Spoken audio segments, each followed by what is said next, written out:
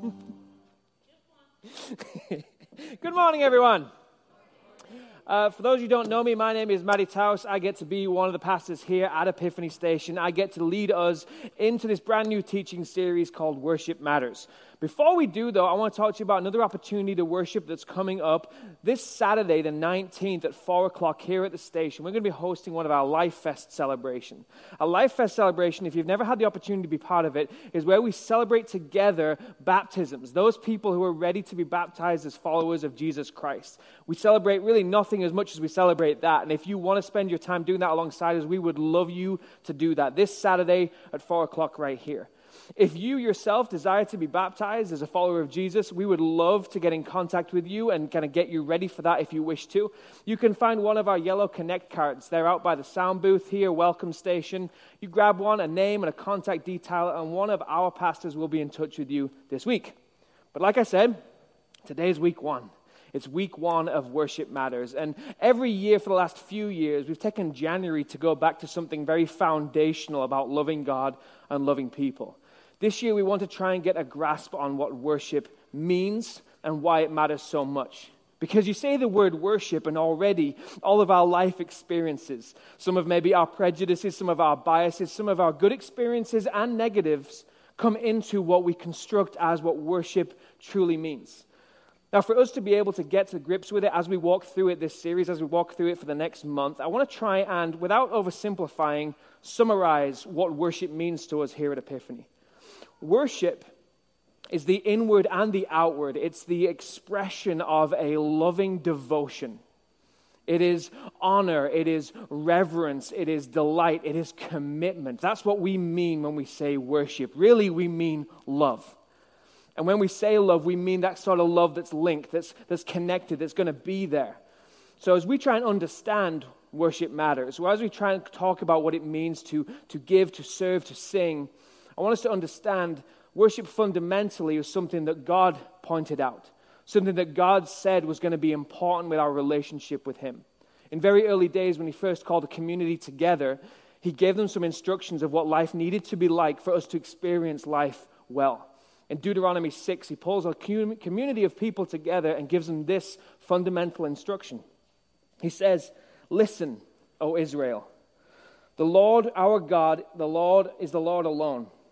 And you must love the Lord your God with all your heart, all your soul, and all your strength."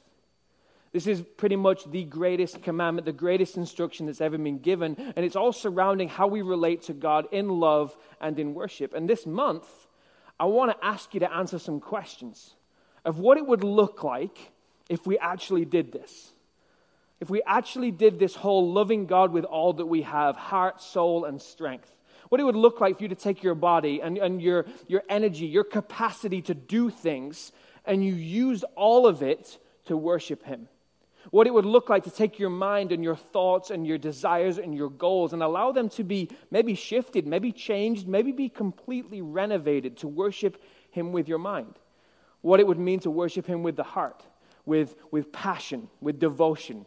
What that might look like when it comes to music, what it means when it comes to money and time and all that you have so that you give Him all that you have. We want to understand more and more about worship, and if we're going to understand that more and more, we need to understand God more and more. So no matter really where you're starting this morning, you might be in here and this is you, like totally worshipful, everything is just perfectly packaged and all sent off towards God. If is that you, please hand in your resume. I would love to hand everything over to you to lead Epiphany because you'd be better at it than I. Some of us are in here and we've made the conscious decision, no, I don't love God. I'm here because maybe I'm checking this thing out, but I'm certainly not worshipful. Others of us, this is a time of year where we struggle with having focus, with having priority, with being able to love God and love people. No matter where you're at, what I promise you, the very least, is if you don't dip in and out, if you don't switch off, our conversations are going to help us understand what it means to worship and what our part is and what makes worship truly matter. Now, to do that, we've got to do something a little bit brash this morning. We've got to kind of rip off the Band-Aid, or even maybe worse, rip off the covers on a cold winter morning and look at the ugly side underneath of worship. Because not all worship is good. And we know that not all worship is good because God says not all worship is good. We don't want to be coy about this. We don't want to be misguided. There are some forms of our worship that God hates. Through one of his prophets, a guy called Amos, he spoke these words: I hate all your show and pretense, the hypocrisy of your religious festivals and solemn assemblies. I will not accept your burnt offerings. I won't even notice all your choice peace offerings. Away with your noisy hymns of praise. I will not listen to the music of your harps. Instead, I want to see a mighty flood of justice, an endless river of righteous living. Now, this is pretty intense. The declaration that some worship he hates. But I don't want you to miss what I've also equipped you with here, what God is equipping you with. If you happen to be next to somebody whose volume of worship is extending beyond their talent, you can go to them with verse 23 and say, biblically, move away from me with your noise. I'm not saying that I have personally been challenged with this verse, but I'm sure someone has. In the history of all Christianity, someone's had this used. But God seems to have this very special place for false worship. And it seems to be that he hates it. That he just absolutely downright despises it. Show, pretense, hypocrisy. All the things that take any worship that might be directed for him really makes it about us. At that point, all the money you could give in the world, all the hours you could serve, all the things you could build with facilities and ministries, all the songs you could sing and the fervent prayers you could shake out mean nothing. Mean absolutely nothing, because the basis of our worship is a selfish attitude. And all of our worship has the potential to be pulled in by this vortex, this maelstrom that can just bring down any of the most beautiful expressions of worship and make them mean nothing. When we only do it to be recognized, when we only do it to be seen, when we do it to have fun because it feels good, when we do it because it's about me, we take worship that matters and we make it worship that's meaningless. We take any inspiration we might have to love God and we make it more about loving me. And that's not love for God at all. There's this fantastic Jewish rabbi by the name of Abraham Tversky. He has this great quote of this interaction he had with a young man who was eating a plate of fish, which I assume from the story you'll hear later on isn't walleye, because he said he liked it. And he's eating fish, and the rabbi comes to him and says, "What are you doing?" He says, I'm eating fish. "Why are you eating fish?" He responds, "Because I love fish." The rabbi follows that up by saying, "You love fish. You love it in the way that you take it from its home, you kill it, you cook it, and you eat it. You love fish." He goes on to use that as an illustration of how so much of our love is fish love. It stinks. Because it's about feeding our appetite, what we want out of a relationship. We see it in romantic relationships, and we also see it in our relationship with God. And God calls people out. He calls all of us out. He calls us to account to basically say, look, there is a particular focus to worship, a reason for it, and it is not you, and it is not I. And this is why we read that the Lord our God is the Lord alone. And to him we must worship and love with all heart and strength and soul and mind. He calls us out again and says, look, there is a result of worship. There is a reason I want you to do it that's not even just for my worship, but something that can happen because of it. And it's not for your good. It is so that you would be able to flood your community with justice. That you would be able to live endlessly in righteousness, and that would come through you. Like, if we were to boil it all down, and I think it changes over time, our views towards what worship means towards God move from being this fish love, and it can move towards authentic worship. But when it is more like fish love, I think that's why sometimes we don't feel so close to God, because the worship was just about me and what I felt I needed. And when we look around, maybe we're not living lives of endless righteousness, and maybe our communities aren't flooded with justice because we've really frozen it over. The waters aren't flowing anymore because worship isn't flowing anymore. And our challenge through this series, and our challenge laid out by God, is what's it going to take to thaw that attitude? What's it going to take to thaw that cold heart that sees this to be all about me? How's it going to change? What decisions are we going to make? Are we going to make worship matter? I believe God has done everything he can possible in your lifetime, the generation before you, and for millennia before you, to help us understand what is worth worship and what is not worth worship. What is worth and can be trusted with our love and what cannot. And all the time, he's tried to make it as simple as humanly possible. It is he, the Lord our God, that deserves our love and our worship, because he loves more than we love, because he carved out justice and righteousness for us to experience, only so that we could experience pieces of him, only so that we could then turn it back into worship. God desires real worship. Worship that matters is real love. Proper love. Not like love because we're on vacation or at the same camp together. Like not love you for the summer, love. You've probably learned this by now, and sometimes we learn it the hard way and the dumb way because we're usually hard-hearted and dumb. Real love can be faked, and it can be mocked. But the moment you experience it, you know it to be different. Real love is commitment. Real love is me and you forever. Real love is sacrificing everything else for it. When we're called to sacrifice in our romantic relationships, it can make some sense. But often we don't look at how sacrifice is so necessary in our devotion and our worship to God. It's why the Apostle Paul had to speak to it. It's why he wrote about it. It's why he said to the church, look, I'm begging you. I beg you to give your body over to God because of all he has done for you. Let it be a living and holy sacrifice that he'll find acceptable. This is truly the way to worship him. That's the way to worship him. By giving things up, by living in holy sacrifice. That you would put everything else to one side to make him what matters to you, what matters most. To give up all for all that he's done. To be able to put it into his care. That he's the only one worth doing that with. So that you can actually then receive results in your growth and in your life that are unattainable without this form of worship.